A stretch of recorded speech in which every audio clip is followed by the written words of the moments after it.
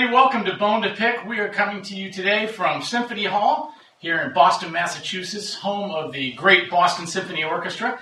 And our artists of the month are the Boston Symphony Orchestra trombone section, principal trombone, Mr. Toby Oft, Steve Lang, the second trombonist, and Jim Markey, bass trombone. And just thrilled to be in Boston this weekend. I'm a guest soloist for the Brass Bash event tomorrow at New England Conservatory. Yeah, thank you very much for coming. Oh, really looking forward to it. Totally my pleasure. And one of the highlights for me is getting an opportunity to play with you guys and play on my pieces. So that's going to be looking forward to that really a treat for me. And I really wanted to take this opportunity to sit down with these great young players and talk about their journey and what has led them to their positions in the Boston Symphony Orchestra. I think by all accounts, you guys are the hot orchestral trombone section anywhere in the world right now. People I talk to, there's a lot of energy and synergy about what's going on in Boston with your guys' section. And it seems like the timing of everything worked out really well. They followed a very established and great trombone section before them. Ron Barron, principal trombone for many, many years. Norman Bolter, of course, Douglas Show on bass trombone. Great section. And now the window of opportunity there for you guys to form your own identity and create this great section that you're well underway doing. Toby, you joined in 2008, I think. It's 2010, and then Jim just this year in 2012, this season, I should say. Obviously, it's a great opportunity to land in one of the Big Five, as they're known, Big Five orchestras in the United States. Clearly a great history here in Boston. The orchestra started in 1881 with incredible lineage of conductors, Kusevitsky, Ozawa, most recently James Levine. So anyway, guys, let's jump right in. I know that most of our viewers know all about you and know your incredible list of accomplishments already, but maybe we could start off by just having each of you give a brief overview and tell us a little bit about your journey and how it led you to the Boston Symphony. Toby, maybe we could start with you. Well, it's a long, arduous story. I hate to say it isn't that glamorous, but I spent probably, the entire time before I got here, I actually, between high school and arriving in Boston, I never lived anywhere longer than 2 years. Maybe 3, maybe 2.5 years, somewhere around there. It was a very transient lifestyle, but went to Oregon State for a couple of years, and I went to Indiana for 3 years, and I went to Northwestern, and then after finishing my master's at Northwestern, I freelanced for a while, then Florida, then Buffalo, then back to Florida, then to San Diego, and then here.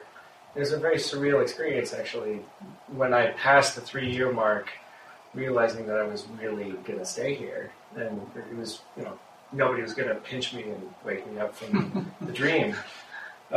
So, I don't know, I just would say it's been a long road, and I think the hardest thing to get past actually was setting up a life in a new location, like Florida, for example. I had a great life there where I had a lot of extracurricular activities, like I was in a cycling club and was friends with a number of people in the orchestra. Same thing in San Diego. I had a different life set up there, and every time I had to leave, it's like all these relationships may as well have died.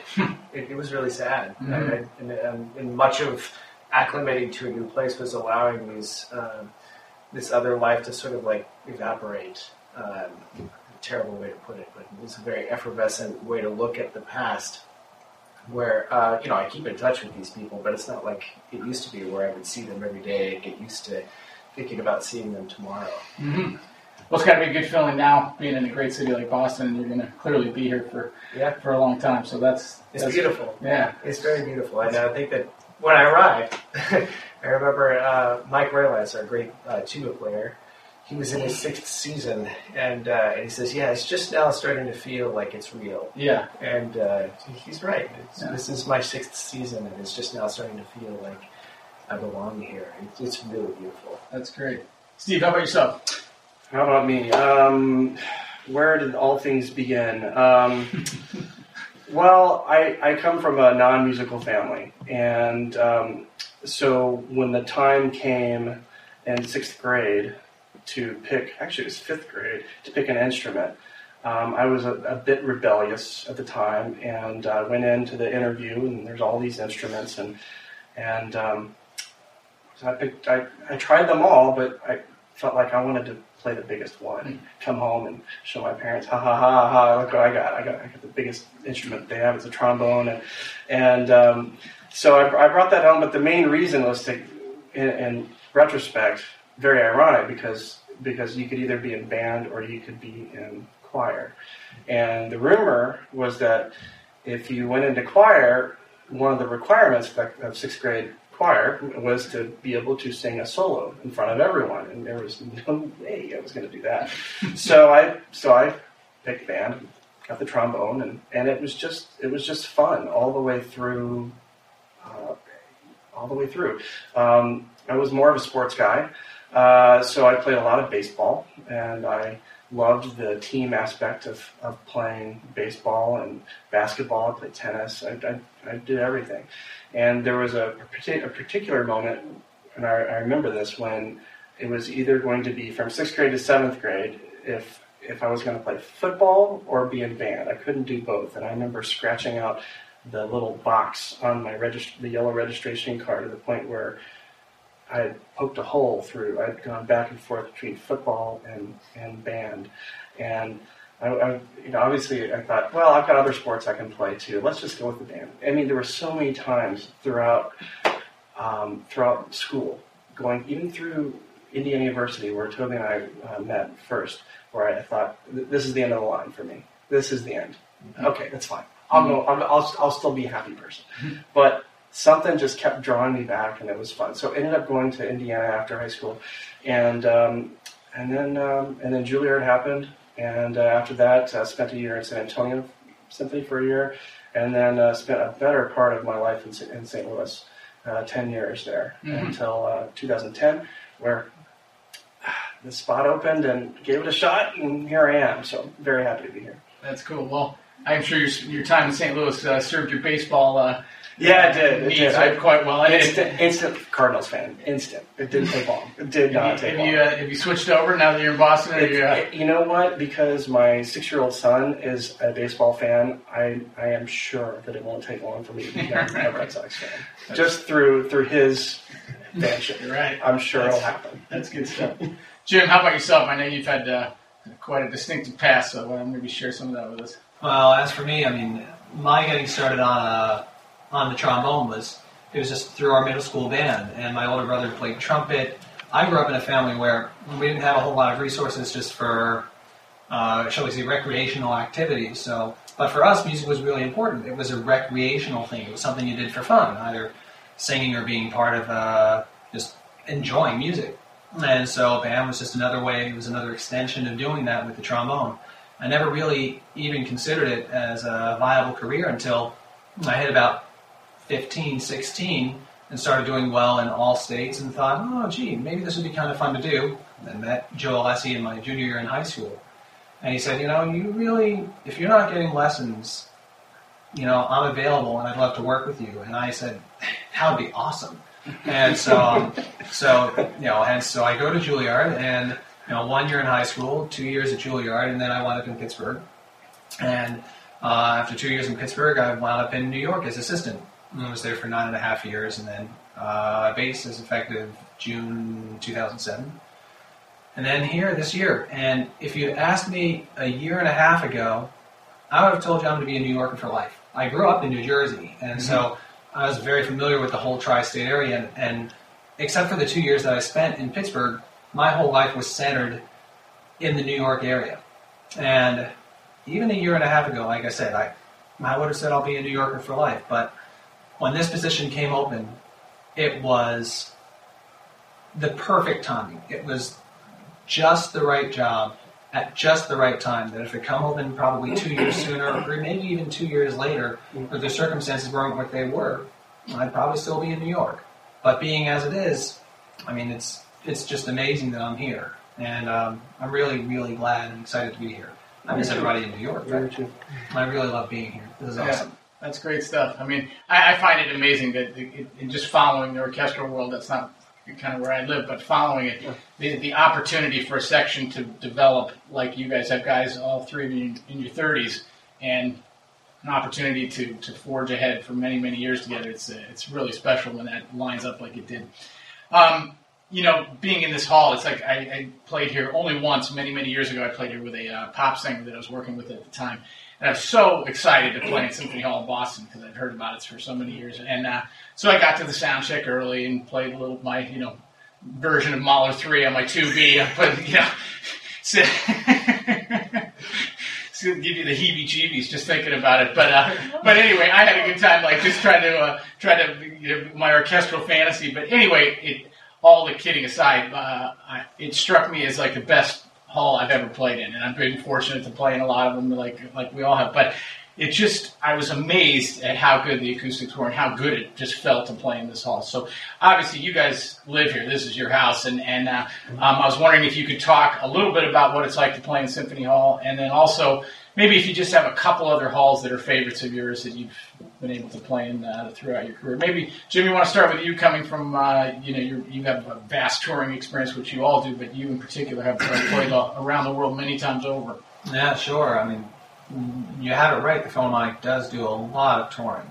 And probably most of the big places that there are to play, and at least a fair number of them I played already, the Symphony Hall certainly ranks. When you get to the level, the kind of level of hall that Symphony Hall is, it's sort of like getting to either the best baseball player or the best trombonist. I mean, who is the best? Well, you might have individual preference for one or the other, but I would probably put Symphony Hall and the Concertgebouw and the Musikverein in Vienna and the Concertgebouw in Amsterdam. I'd put those three at the top of my list for my three favorite halls to play in. And this really is my favorite hall in this country. And I love Carnegie Hall dearly. There's a very particular kind of sound that you get from this hall that I think it's really, really special. And it's a really amazing and fabulous place to play. Just to start off with just the reverberation that you get, the feedback that you get, and the amount that you actually hear when you're on stage, across the stage and around. And here, I think with many of the great halls, you really feel like you're part of something, not just a section, but you're part of this big, larger, organic mass. And that really is the way I feel about this place. This hall turns the orchestra into, shall I say, large-scale chamber music.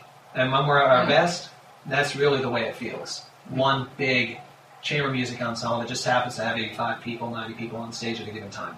It's really awesome. It's a great place to play. It's a great way to put it.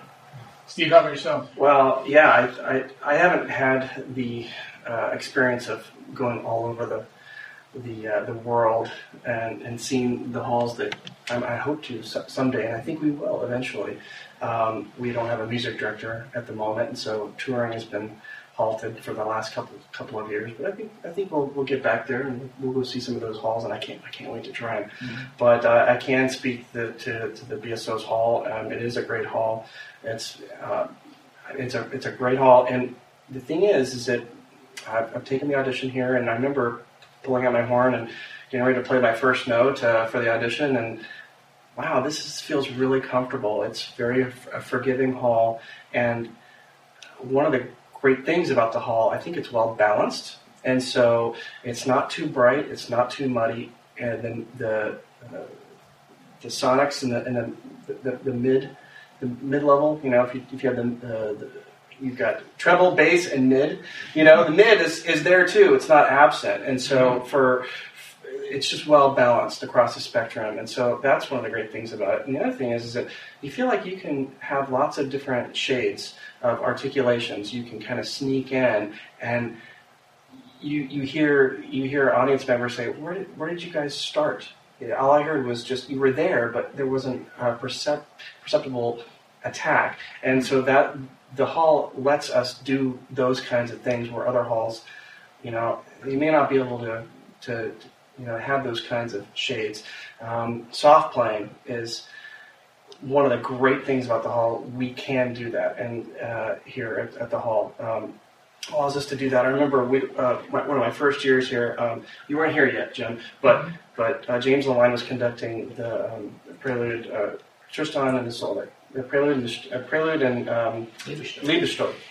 And when we get to Liebestod, there's this really great bass clarinet line, and then all of a sudden the whole orchestra stops, and it's just trombones playing a very, very pianissimo chord, and you feel really naked. It's like, oh, we really can play soft. We really need to, actually. And I'll never forget when James Levine turned to us and he said, that was great, and the dynamic is great, and if that's how if you feel comfortable playing at that dynamic, that's just fine, but it would be spectacular if you could play it softer. And so I'll never forget that. You remember that? Oh, it was electrifying. I mean, we had our horns underneath our chairs facing backwards, but it really turned out great. So, anyways, that's the hall. That's it for you. I don't know. What do you think? That was a good memory. I remember when we finished that chord, and we looked at each other, me and Doug, of course, and we're all like, that's the softest we've ever played. That was so amazing. And then Jimmy was like, yeah, even softer. We're like, what? I don't know many people on the planet that can play softer than that. And the only thing we could come up with was, we'll just play it and face our bells backwards. Just put our bells between our legs. Yeah, there we go. I think that's a beautiful thing about the hall. When you take a risk like that, I think in other halls, when you go to play that soft, you might come away from the experience thinking, you know what, I'm not sure that there was a point to playing that soft because I don't think anybody heard me. I can remember playing in some not so good halls, sort of like refurbished movie theater type places, or places that weren't designed to accommodate such a wide dynamic range and do so effectively, and you just come away wondering, well, was there a point to playing that soft? I'm not even sure that the concertmaster could have heard that. Maybe I should play a little bit louder because the function of that orchestration right there is lost because I'm basically not pulling my weight. Mm-hmm. But here you're encouraged to try that on. It requires you to, build that ability to play soft with a sort of like beautiful resonance that isn't tentative. It's not so easy, but I would think that the beautiful thing about that is that you can play that soft. You're encouraged to play that soft. In fact, many of our colleagues take the risk, and it's a beautiful thing when they do. The wonderful thing about doing that is that, per the comments of my colleagues, the feedback that we get from the hall, it's not a guessing game. Mm-hmm. I think when you're playing, you play a beautiful chord, either a tutti chord that's soft or loud, and there's a moment of rest, and then there's about maybe 40 milliseconds that you can hear the exact balance in the hall resonating of what you played. And you come away from that thinking, oh no, I'm flat. or you're like, wow, that was, the balance of that was just right. And so that's, you can imagine some of these louder chords in Bruckner or even Berlioz. You get done with them, and you're like, oh, that was good. Oh, that was not so good. And you can make these little micro adjustments that in other spaces, even I would say Carnegie, it's unfortunately somewhat of a guessing game. Mm-hmm. I think the wonderful thing about Carnegie is that you can hear across stage really well by comparison to many halls in the U.S. that I've played in Europe. But in most halls, it's much more of a guessing game, and this warm resonance is something that you need to hear everybody playing with. And if you aren't matching style or rhythmic style, I should say, is that would be like note shape. For example, Hungarian March or Die Walküre come to mind. How much boom ba ba or ba ba ba to put on there? If you're not matching the people around you, it's not because you can't hear it, it's just because you're choosing not to. Mm-hmm. So it really encourages great ensemble technique, as Jim indicated in his answer. I think you could hear as if you were in a chamber ensemble, and it's just a fantastic experience, whether you're playing pops, chamber music, or in the orchestra. It's an extension of all of our instruments. Mm-hmm. Great way to put it. Yeah. Great way to Yeah, put it. well said by all of you. It's really good insight into the specialness of Let's talk for a moment about the role each of you plays in the makeup of the section.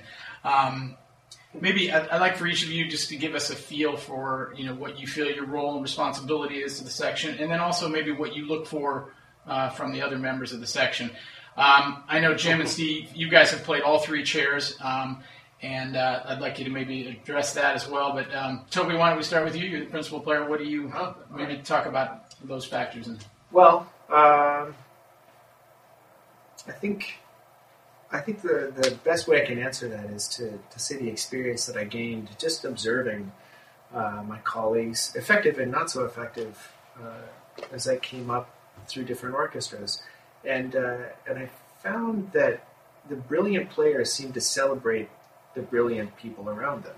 I mean, they, in addition to being fantastically gifted on their instruments, they were acutely aware of the intelligence and the gifts brought by other colleagues, and I am truly surrounded by brilliant people. So the experience of the gentleman on my right, it would be foolish of me to not make room for that or even celebrate that in every possible opportunity. But the truth of the matter is, in all the brass, I am surrounded by brilliant people. And I consider my job to sort of match Tom and Jamie as best I can. And then... Who were the, just for so our viewers who Tom might not Rolf's know. principal trumpet Mhm. and Jamie Somerville, principal horn. Okay. In every ensemble situation, that would be everything from pitch, rhythm, and dynamics, especially to try to make sure that we're all on the same page. But then, oftentimes, that won't agree with the trombone section, notwithstanding the tuba as well. And so there's a constant dialogue that has only been a problem if we stop talking. If people just assume that everything is great, it's like we have a great week, and then the next week it's not so great, and then we have to start talking again. And we sort of combine intelligence, and when I say that sort of suggests that we're always in constant agreement. That's very much not the case. And it becomes a discussion, and sometimes we don't have time to discuss, and then we just do our best to keep the hierarchy of melody intact. And typically, if the top voice is leading, such that if Jamie has the melody, we need to do everything we can to facilitate his phrase goals and dynamic range. Likewise, if Tom is also leading, and there just isn't time for the discussion, we just go with Tom. But if there is opportunity for discussion, I think oftentimes we're all working hard to communicate with each other, and that might be one of the gifts of youth, or it might be one of the best gifts of being surrounded by intelligent people, is that they're really eager to share the responsibility of keeping it at such a very high level.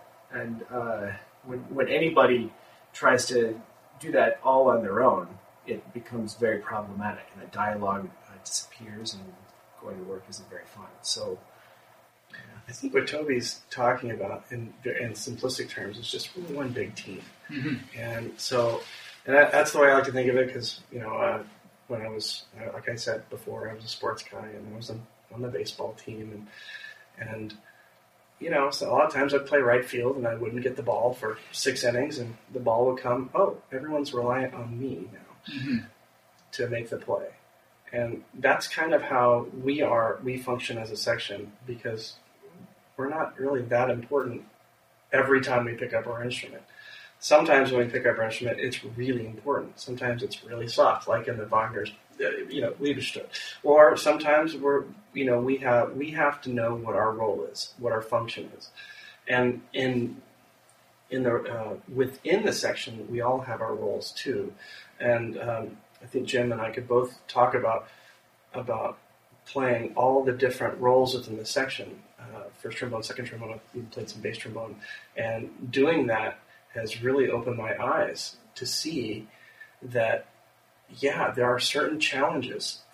You see chords built in such a way that it doesn't happen very often, where the third of the chord is in the bass trombone, but when it does, you really need to know that that's what's going on.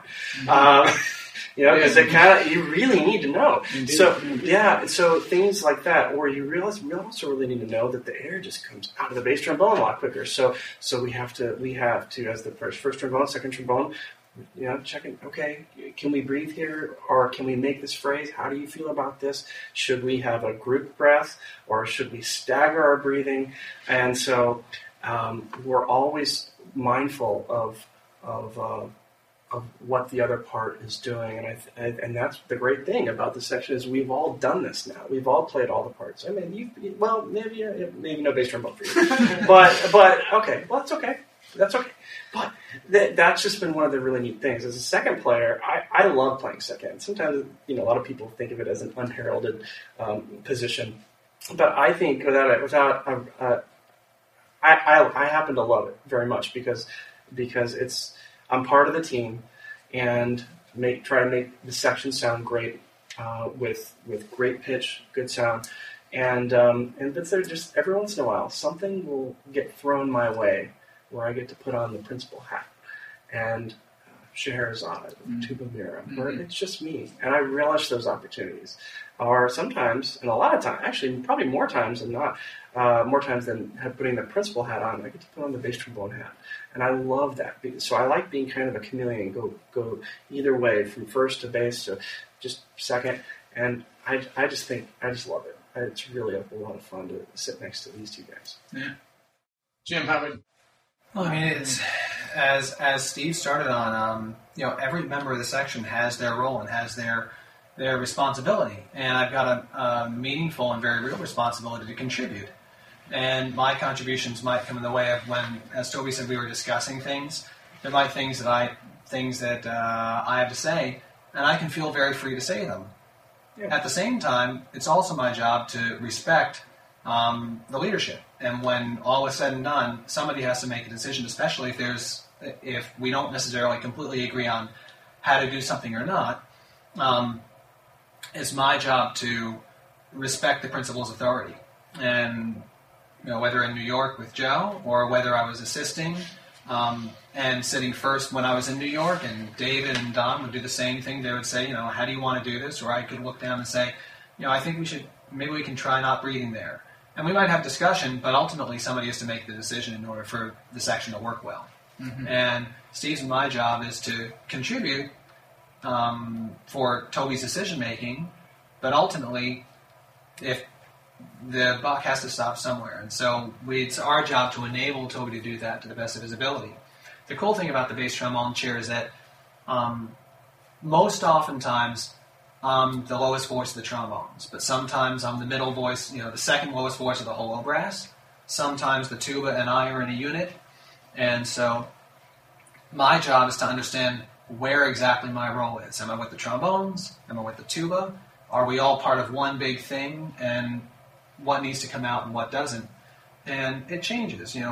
If I've got to play something with Mike Roylance, our principal tuba, maybe I'll put a little bit more guts in the sound, or a little bit more zip in the sound, just to work within his. Whereas if we're doing something with a section, I'll try to either warm it out or make sure not to be too much, so I'm supportive, while allowing Toby's voice on the top to sit on top of that I'm having to push.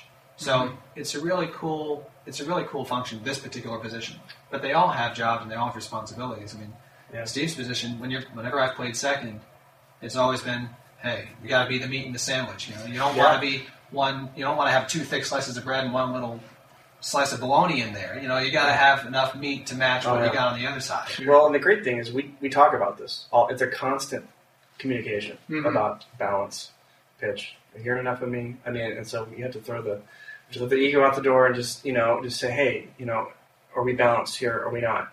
Let me know. And so luckily we've got that here. Mm-hmm. And that's the great thing about this section.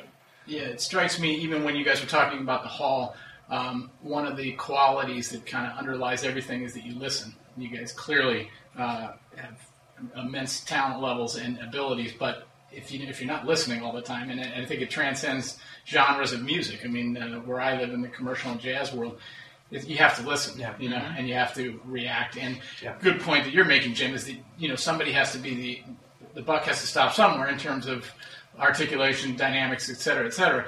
But by the same token, I can tell just by the way all three of you are, that's part of the huge success you're having, is you clearly all listen. And that, I think, is, for our viewers, I think it's a really important thing for young players to understand that even when you get to this elite level, it's constant listening and constant, kind of musical flexibility. We all do, but you three have an important connection and relationship with the great Joe Alessi. I was fortunate to interview Joe a couple months back for this series, for the Bone to Pick series, and he was as inspiring as ever. I mean, he's as fired up as he was when I first talked to him 30 years ago when he was at Curtis, and we had a great time seeing him and talking with him, and we had a really enjoyable afternoon. At any rate, I know all three of you have a connection with him, and if you could share one quick memory or one quick thought or one of your favorite thoughts about Joe. Jim, obviously you've spent a lot of time with him, so maybe we'll start with you on this one, but just what you think of when you think of Joe Alessi. There's one thing I will never, ever forget, and that's the kindness he showed me when, like I said before, with my background, my family didn't have resources. And when I was in high school in particular, and he knew that, and he understood that, and he said, yeah, I still want to work with you anyway. And so I went to his house for a lesson. I tried to pay him. He said, no. He said, no, I just want to do this. And so I went to the next lesson. I tried to pay him. He said, if you try to pay me again, you will not walk in this door anymore, ever. I said, okay, thank you, Mr. Alessi. Thank you. And just this generosity of giving up Saturday mornings and that kind of time with me, I will never forget that. That will always be, and he will always have a very, very special place for me for that very personal connection that he was very magnanimous about. It was wonderful. That's a great story. Steve? Well, I can't say enough great things about Joe. He emerged in school. When I was trying to become a better trombone player, he emerged at the exact right time for me. All of my teachers were really terrific for me. I mean, I wouldn't be here if it weren't for Joe Dixon, Keith Brown, and I certainly wouldn't be here because of without Joe. Mm-hmm. Because when I arrived at Juilliard and started studying with him, he put 110% into his students, and I really appreciated that. I mean, he's a firecracker in his lessons, in our lessons, in everyone's lessons, and I really loved the energy that he brought in these lessons. And sometimes he was hard. Mm-hmm. I mean, but you know what? That's what I needed at the time, and so I don't have a one particular memory. I look back on my days at Juilliard and studying with Joe with just great admiration for what he's done. And it's getting to the point now where it's very. I mean, if you're going to be a professional classical trombone player, you're going to end up working with him, mm-hmm. because he's so good at diagnosing issues. It's so quick. Mm-hmm. Been to 3 of his Alessi seminars, and I'm constantly learning from the guy. I saw the interview that you did with him, and there were things that it's a gold mine of things that you can learn from him. So yes, so that's all I have to say about Joe. Yeah, cool stuff. Yeah. I can't say I have the same connection. Unfortunately, I didn't get to go to Juilliard. Unfortunately, but I did take lessons often. When I was in Chicago, I finished my master's, and I didn't know what to do, so I started freelancing and taking as many lessons as I could afford. And one of the people that helped me was Mark Fisher, and I said, I think I need to go to Juilliard, and he said, why? And I said, it just seems like all the people that have success I admire are coming out of Juilliard, and I just have this small window of opportunity before it's practically irrelevant for me to go, just because of age or time of life. And Mark said, you know, it costs a lot of money to live in New York and to move. Why don't you just fly to New York as often as you can and get lessons? And I thought, well, that doesn't sound like a bad idea. So that's what I did for 2 years. And I got lessons whenever I could with Joe. And that was at a time in my life when I really needed Joe. Because the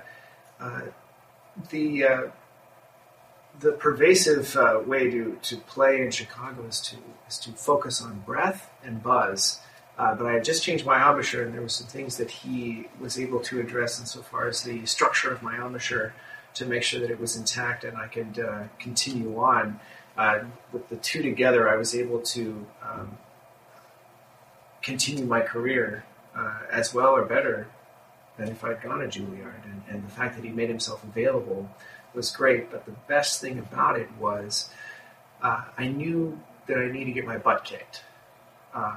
Now, there's not a shortage of people that want to give you a hard lesson. But the truth of the matter is, if you go to somebody and you get your butt kicked in such a way that it eviscerates your confidence, it can be very damaging, in fact. And I've had a couple of lessons where I just am so embarrassed that there's all these details I'm not able to take care of. I just wanted to hide under the chair for the remainder of the lesson period. But with Joe, he always seemed to know exactly what issues not to let go of. So this is really important. If you don't focus on it, you're not going to find the success you deserve. And I remember he was being particularly rough with me in one lesson. I was loving it. And then he stopped short because my wife actually came to many of my lessons. She would be like, okay, let's go to New York. And so we would go to New York and I'd see Joe, and then, we'd have a dinner out, and then we'd go home.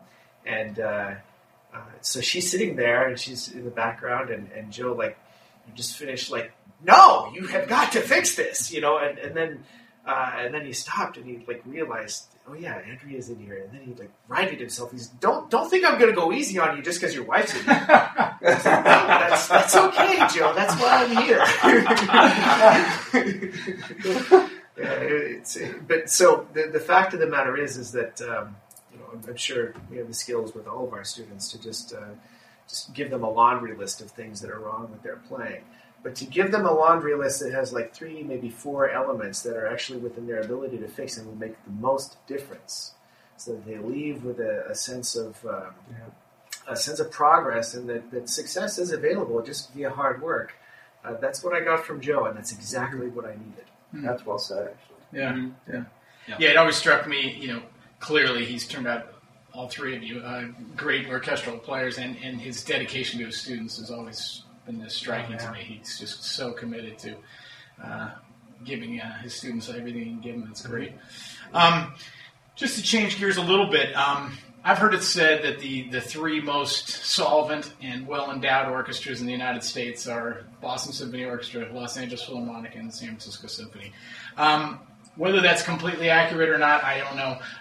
But it's clear that the BSO is on solid footing, and that your guys' positions are in great shape. We've seen it a lot over the last few years in terms of labor negotiations, bankruptcy, strikes, and whatnot. It's been a tumultuous time for the American Symphony Orchestras, particularly orchestras like Philadelphia, Detroit. We're seeing it in Minnesota, Atlanta, Syracuse, and a host of others. I was wondering if you could just share your thoughts and your hopes and maybe your fears as well about kind of where we're headed with the state of the American Symphony Orchestra at this point. Let's just start this one. I actually have some things to say about that. Yeah, go ahead. I think that it's accurate that these 3 orchestras are on very solid footing. One of the main reasons that, and actually some similarities between the other orchestras that you indicated.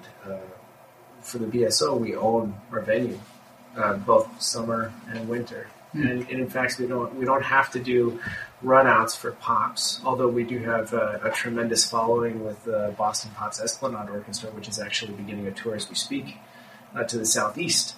A great following, and in fact, I think that the leaders of the management actually have done a really good job of creating and maintaining a brand name and identity.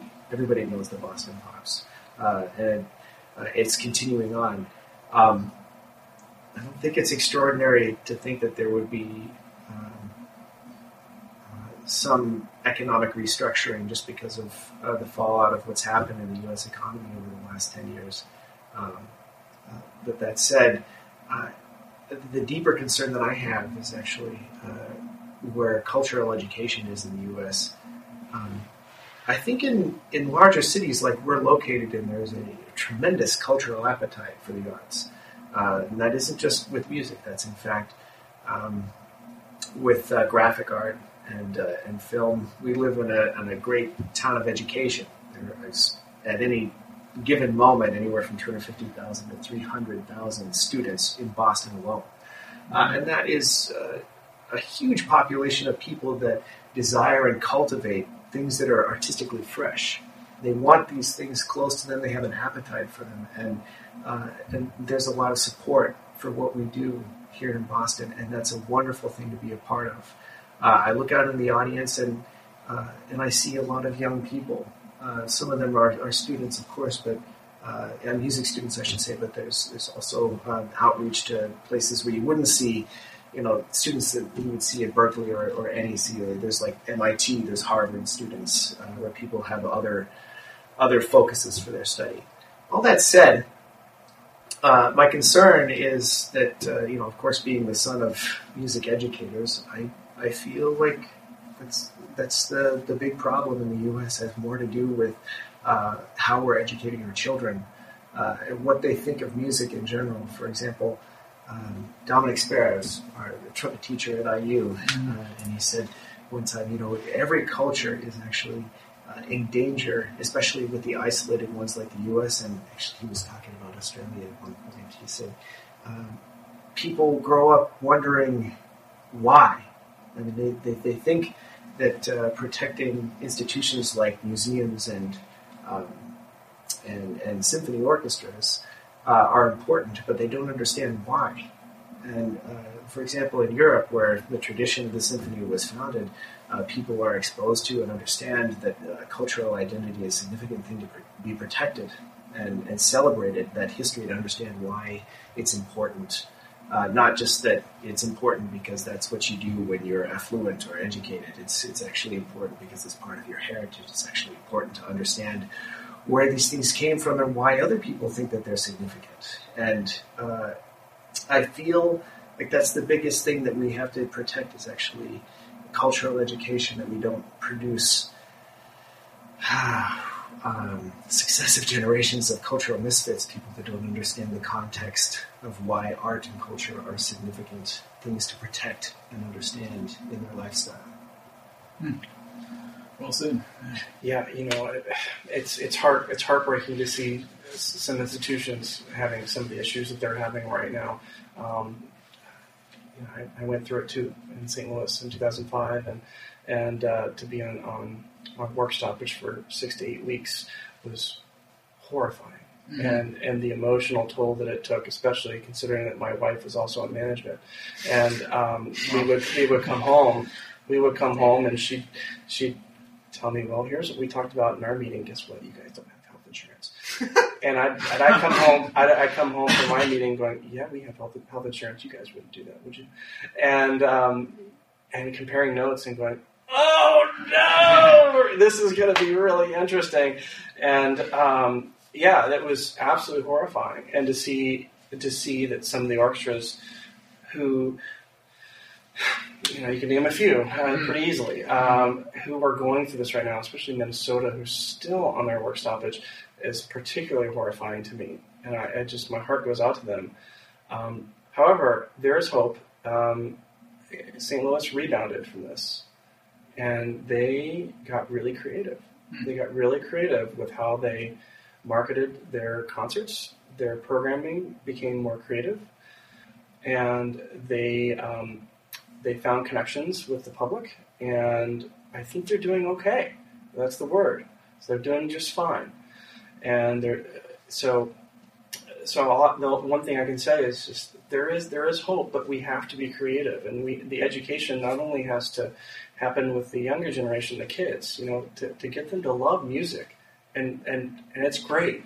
It's another extension of who we are, and a way to be creative in ways other than just with crayons, and just lots of different ways, but also creative in how at the managerial level, to be creative, to get to bring new audiences in, and it's not just classical music. I mean, one of the things that the St. Louis Symphony did is they started playing more pops like literature. They'd have a John Williams night. They'd have a Star Wars night. Hey, and if you like the Imperial March, you might want to come to the Planets by Holst in a couple of weeks. And so that would be a way to kind of, hey, come check us out. It's a really nice time. So that's what I say about that. Yeah. That must have been an interesting dynamic in your household. Yeah, we had a red line in the house. You cannot cross. No, but we came out of that just fine, and we knew it would be fine. But yeah, it wasn't easy. But it's not easy. It's not easy. I mean, I'm really feeling for those orchestras who are having trouble right now. But I know that there's hope out there, and I think I'm just very hopeful that things will turn out. Mm-hmm. I mean, when you think of the history of basically how orchestras get started, philanthropists, people with the means, people with certain means, financial means, understand that it's important for art to progress, for music to progress. And so they come together and they form a Philharmonic Symphony Society of New York and say, oh, gee, it's really important for New York to have an orchestra. And that's how it all gets started. And then eventually, as it gets bigger, they decide they can't run it themselves. They hire a management. The musicians get better. But it's because with the underlying understanding that music and art are important. And to getting at what Toby was getting at, when we look at the state of education nowadays, is math important? Yes, it is. And are good language skills and verbal skills important? Yes, they are. And is science important? Yes, it is. But so are sports. And not necessarily professional sports. All sports. They're good. They promote teamwork. They have their place in society. And people who are really into athletics would support that. Music is very much the same way.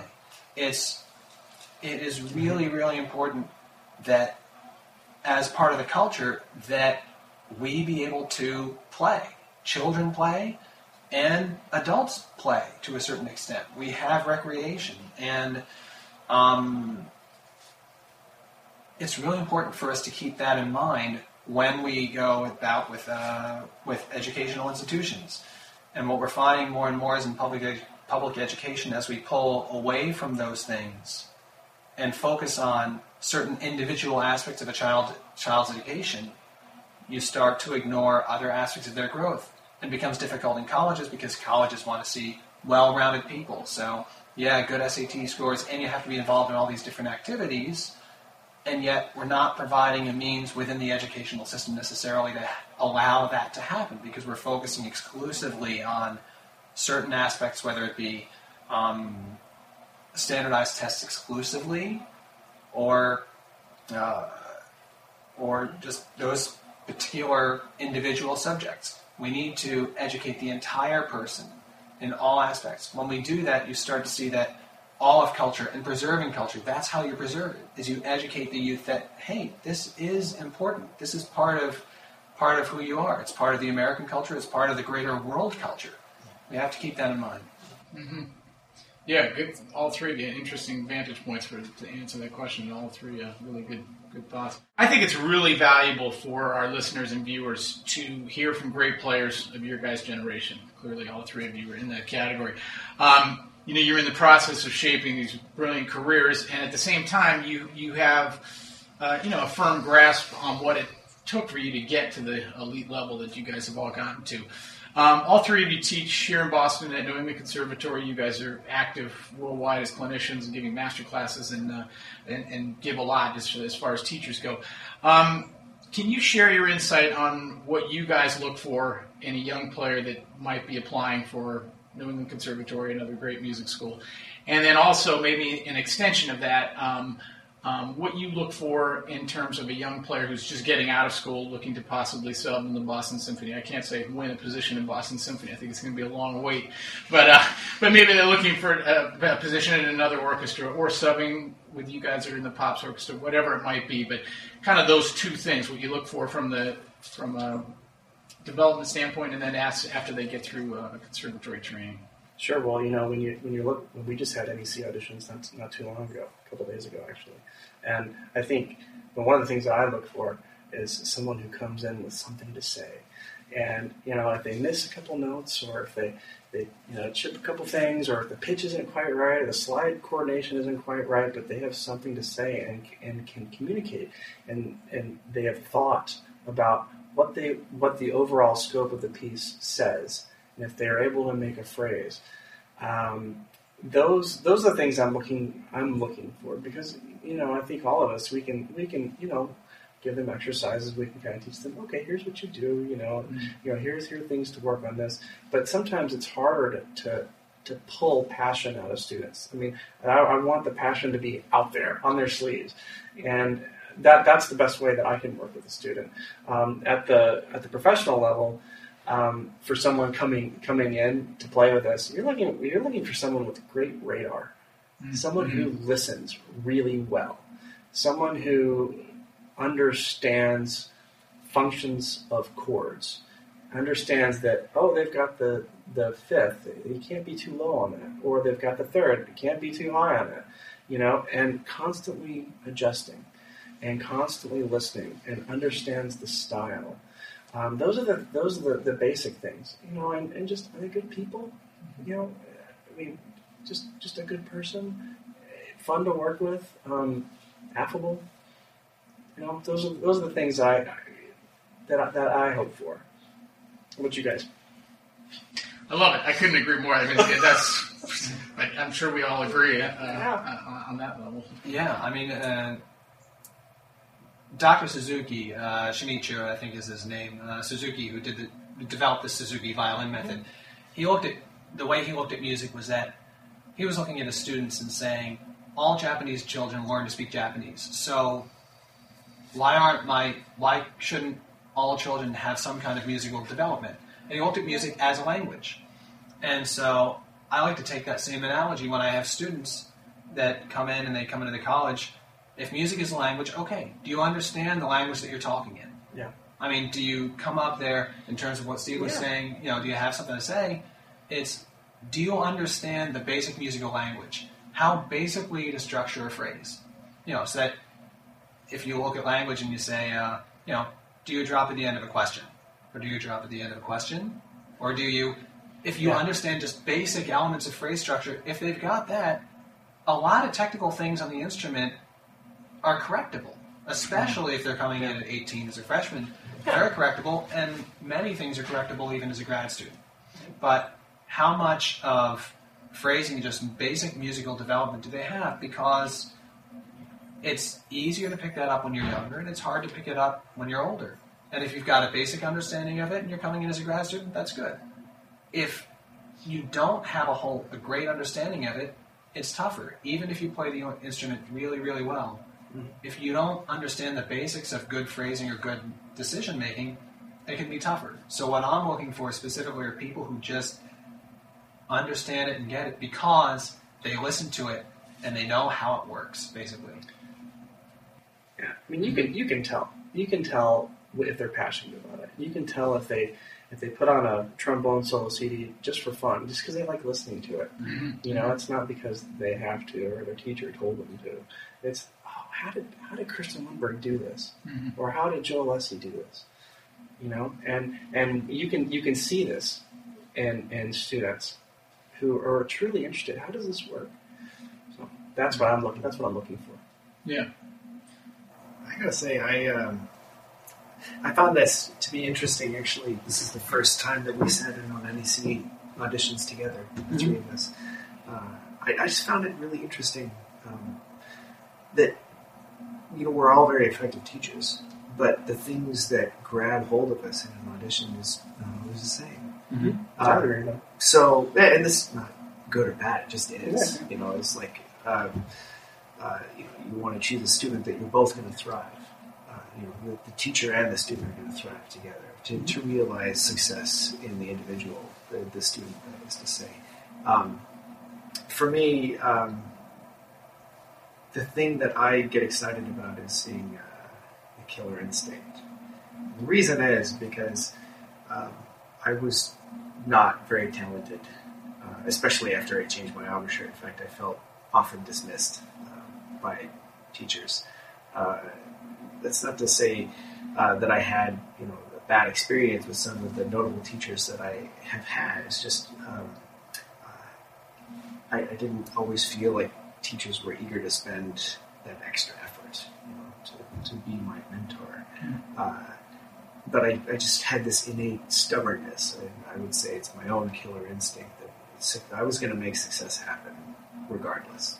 And when I see that sort of quiet killer, I get excited. I love it.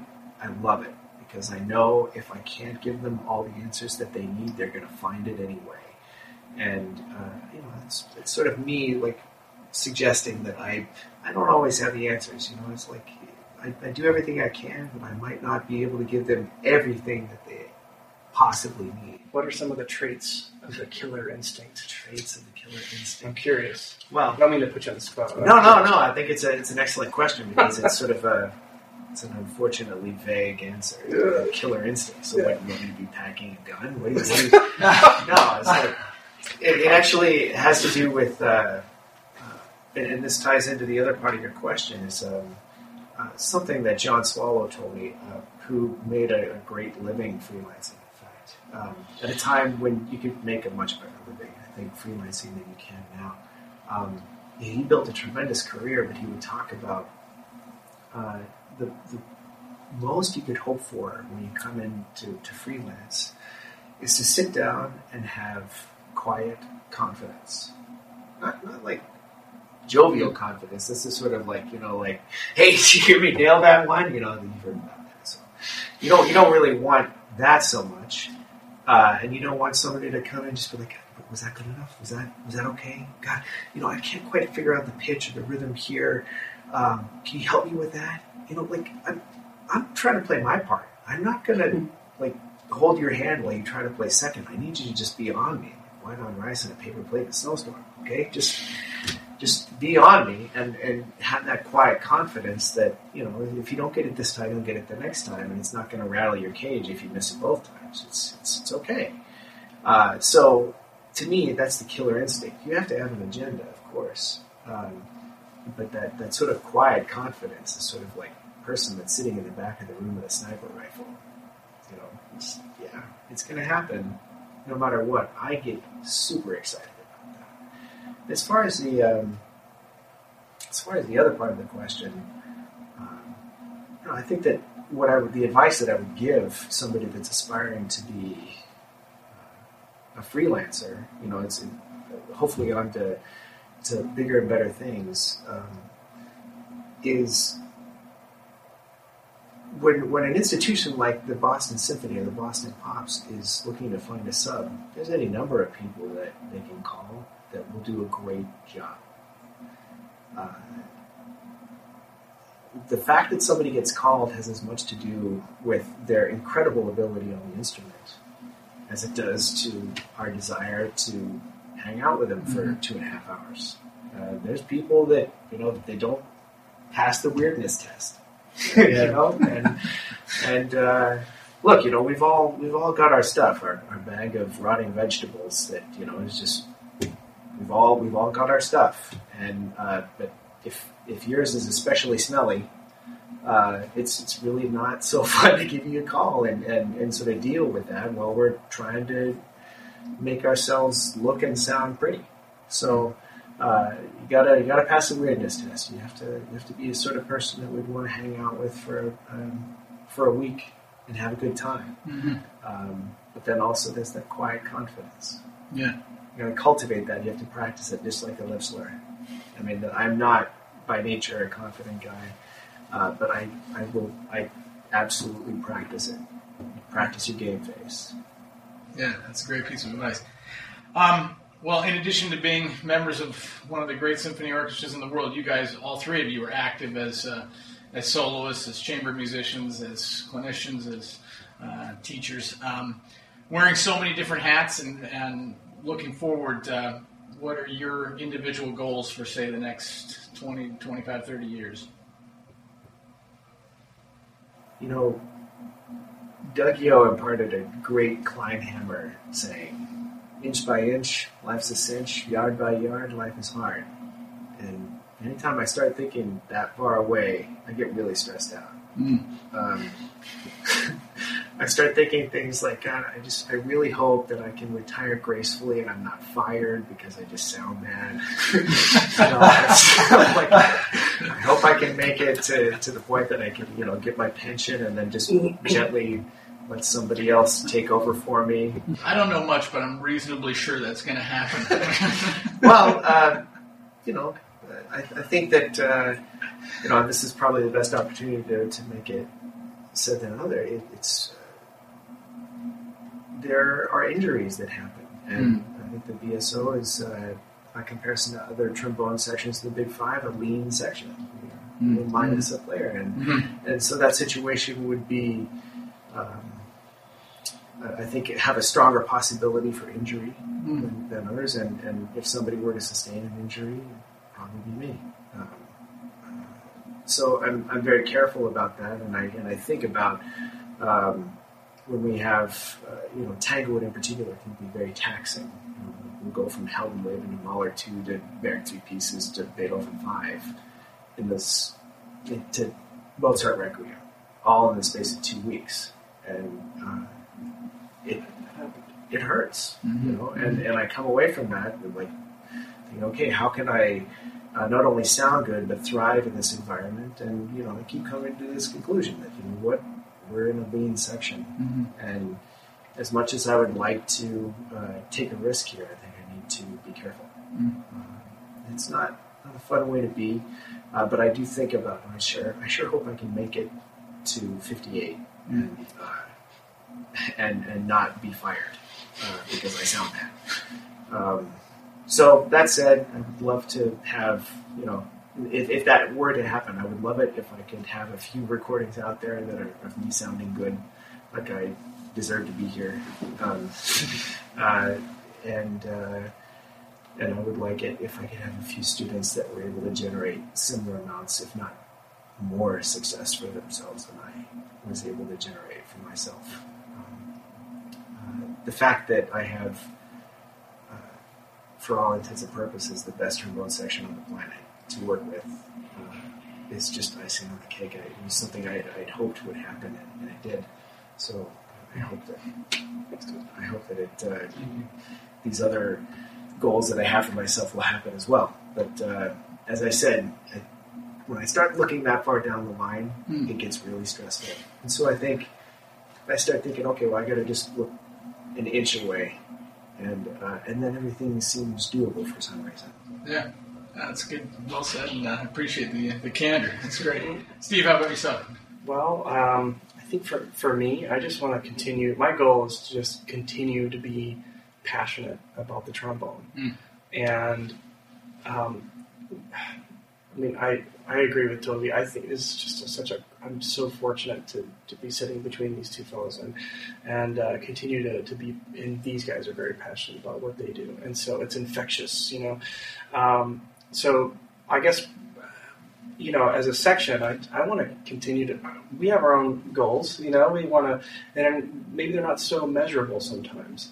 But I think we all agree that we want to continue to be passionate about what we do, and when we end up in about 15 years playing Tchaikovsky's Sixth for the 100th time, we can still find new and unique ways to approach it. Because I actually feel confident that we're going to be talking about the nuances of articulation 15 years from now, and I'm excited about that because we grow as people, we grow as musicians, but we all have families, and at the end of the day, that's what's really most important to all of us is our family, Mm-hmm. and then we have our family, the three of us. It's kind of like a marriage. Well, not really.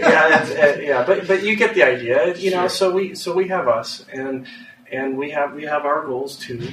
So, but I think just the main thing is just let's stay passionate. Let's stay, about the music, and we'll go out and do our own things.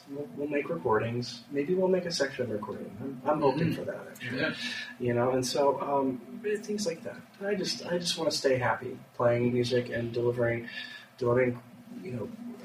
hopefully inspiring music to folks who are willing to sit down and listen. Mm-hmm. Good stuff. Jim, how about yourself? When I was, this is a really good question. When I was an aspiring student and I wanted a job, I sort of felt like I was climbing a mountain. And as Toby said, inch by inch. And it was like, with all my lessons were about moving by those inches necessary to go forward, because that's how we progress. Mm-hmm. And I used to think that, all right, I'm climbing a mountain, I can see the peak there, that's like, that's a job, that's employment. And so finally, I got a job in the Pittsburgh Symphony.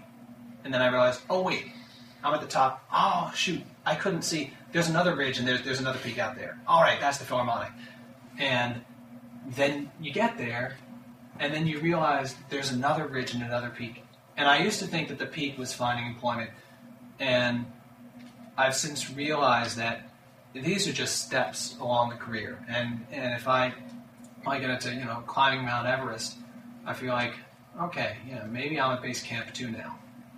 And so my big goal right now it's actually teaching and pedagogical more than anything.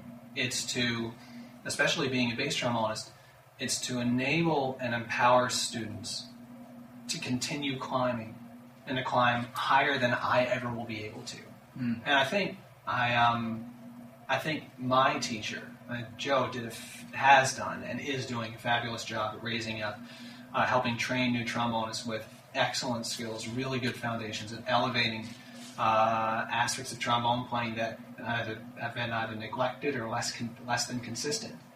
And I would love to continue on that work, add my own stuff to it, and help at least be a part in enabling and empowering young bass trombonists, this generation of upcoming students, to be able to surpass what I can do now, to aspire to do at the age of 20 what I can do at 40, so that when they get 40, they can go places that I can't even dream of doing. But I want to arm them with their crampons, with their pickaxe, with all the stuff that they need, and the intellectual know-how to use that equipment, so that when they get to those spots that I've never been to, they can navigate those areas and know how they're going to approach it.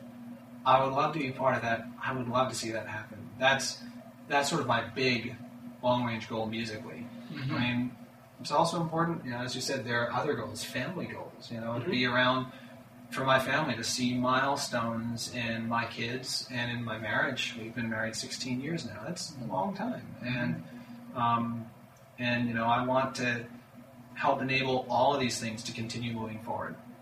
Yeah. Well, great words from all three of you. And I know, being a bit older myself, it is about the journey, and living in the journey and living in the moment and experiencing all these things. And you realize there are other crests out there that we're not thinking about right now. Mm-hmm. And I totally agree with you, Toby. I mean, I have my own little goofball saying is, how do you eat an elephant? One bite at a time. And it's the same idea as inch by inch. So you're staring at an elephant that you have to eat. There's no way you can possibly comprehend it, but one bite at a time somehow it ends up happening. So I think that's a really valuable lesson for especially younger players out there that are looking at this somewhat insurmountable task, but it isn't. It's just a matter of one step at a time. So, guys, I really appreciate you taking the time. I always like to finish our interviews with just one quick thought. If you had, because there are people out there that want to be the next Toby Off and Steve Lang and Jim Markey. If you could capsulize it down to one piece of advice, just one thing, it doesn't even have to have anything to do with music. I mean, Peter Erskine, when I interviewed him, he said, be happy. That was his advice, which was great. I mean, of course, obvious, but incredibly poignant. Anyway, one piece of advice you would offer to anybody out there in terms of young, especially young trombonists who would be interested in following in your guys' footsteps. Jim, maybe we'll lead off with you. Enjoy it. I mean, that's what music is here for anyway. It's for pleasure. It's for enjoyment. And so don't lose sight of that. Even as you are in your practice room doing scales or doing stuff that might not seem enjoyable, find the enjoyment in it, because there is a bigger picture, much bigger picture to everything. Never, ever lose that enjoyment of it. Great. Steve? Yeah, I couldn't agree more with what Jim just said. Just enjoy the process, and just keep your dreams alive. My dad always said that, or my parents actually, they said, you can do anything you want to do if you try, if you work hard and you try. And so, for the younger student, if that's something you want to do and you want to play music for a career, you can do it. And you can do it. Just keep the dream alive. Mm-hmm. I'd say I agree. It's just going out a different way. Yeah. I hate regret. Mm-hmm. I just hate regret. Much of my life is like I'll take risks that I wouldn't normally take because I try to imagine how I would feel tomorrow when the moment is gone. And it's just like the time to have taken the opportunity is missed. And I think, okay, would I be okay if I skip this opportunity? And the opportunity could be like to fix the pitch on the end of a Rochu. Mm-hmm. Or I'd say Bordoni, but let's remember where we are. Be blasphemous. So, yeah. So I think about, okay, so fix the pitch on that Rochu. And then maybe it'll be there tomorrow. Or you could put your horn in the case, skip that hour that it would take to fix the pitch, and go have a beer with your friends. And either way, it's a missed opportunity. Mm-hmm. And so I try to imagine how I'd feel the next day, and I think I would really like to fix this pitch, hoping that it'll be there tomorrow, because I just don't want to regret. I don't want to wake up tomorrow morning thinking, God, I wish I would have fixed that. Now I have that thing to do today, or now I have to play that recital today, and the pitch is not going to be there. And I hate that feeling. I hate that. I hate that thinking like, okay, well, I had a cutoff date when I was going to be done taking auditions. I was going to go be a paramedic, actually, and I didn't want to get to that cutoff date thinking, I wish I'd practiced more. I wish I'd done more metronome practice. I wish I'd done more listening. I wish I'd done. That is a great watch. Is that a Zenith? It is a Zenith, yeah. Bravo. Oh, thank you. Yeah. Got it at the end of one of the Stones tours and had Well done. slightly more disposable income than I do now. We'll talk about that later. Forgive me. So I don't know if you know, but I'm slightly ADHD. Let's go right back.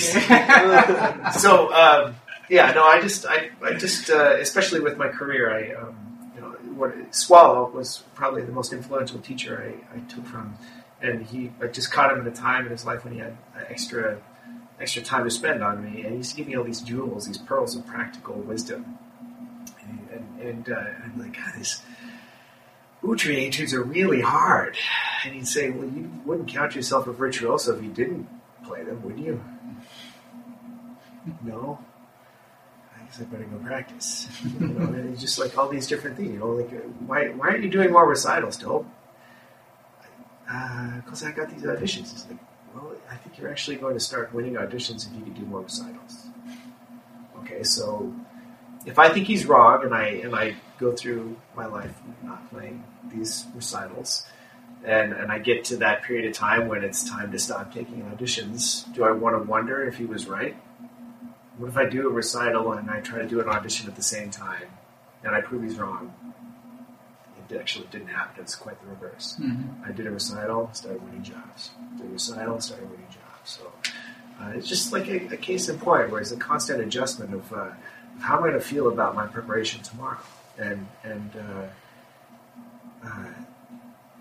what ends up happening is this situation where I'm constantly challenging myself, and delighted by what I learned from the process, instead of it being the terrible thing about it is that I'm constantly forcing myself into a place of discomfort because I'm doing something that I wouldn't normally do just because I don't want to feel the angst and anxiety that comes from a missed opportunity the next day. But living in that question is far more enjoyable than living in the comfort of the same day over and over again. Mm-hmm. I always say that, like, talking at clinics and stuff, like I say, practicing, or I should say good practicing, is intentionally making yourself feel uncomfortable. Because we all get in that comfort zone of, well, I can play this, I feel good, I'm playing this. So if it's kind of an extension of what I think you're saying. It's Very like, much. if you force yourself, I have the stuff I know that I hate to do, that I know I'll get better if I do it. And it's a question of, like you're saying, what it comes down to, what's more meaningful to you. And I think it's a very healthy way to look at it.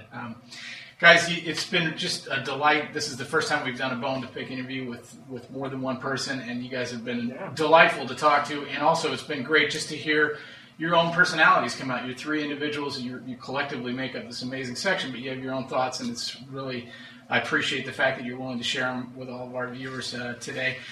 For those of you who are fortunate enough to come to Boston, make sure you come hear these guys and their amazing orchestra. They make musical history night after night, and they're going to be continuing to do so for many years to come. So make sure you check out the great Boston Symphony Orchestra trombone section.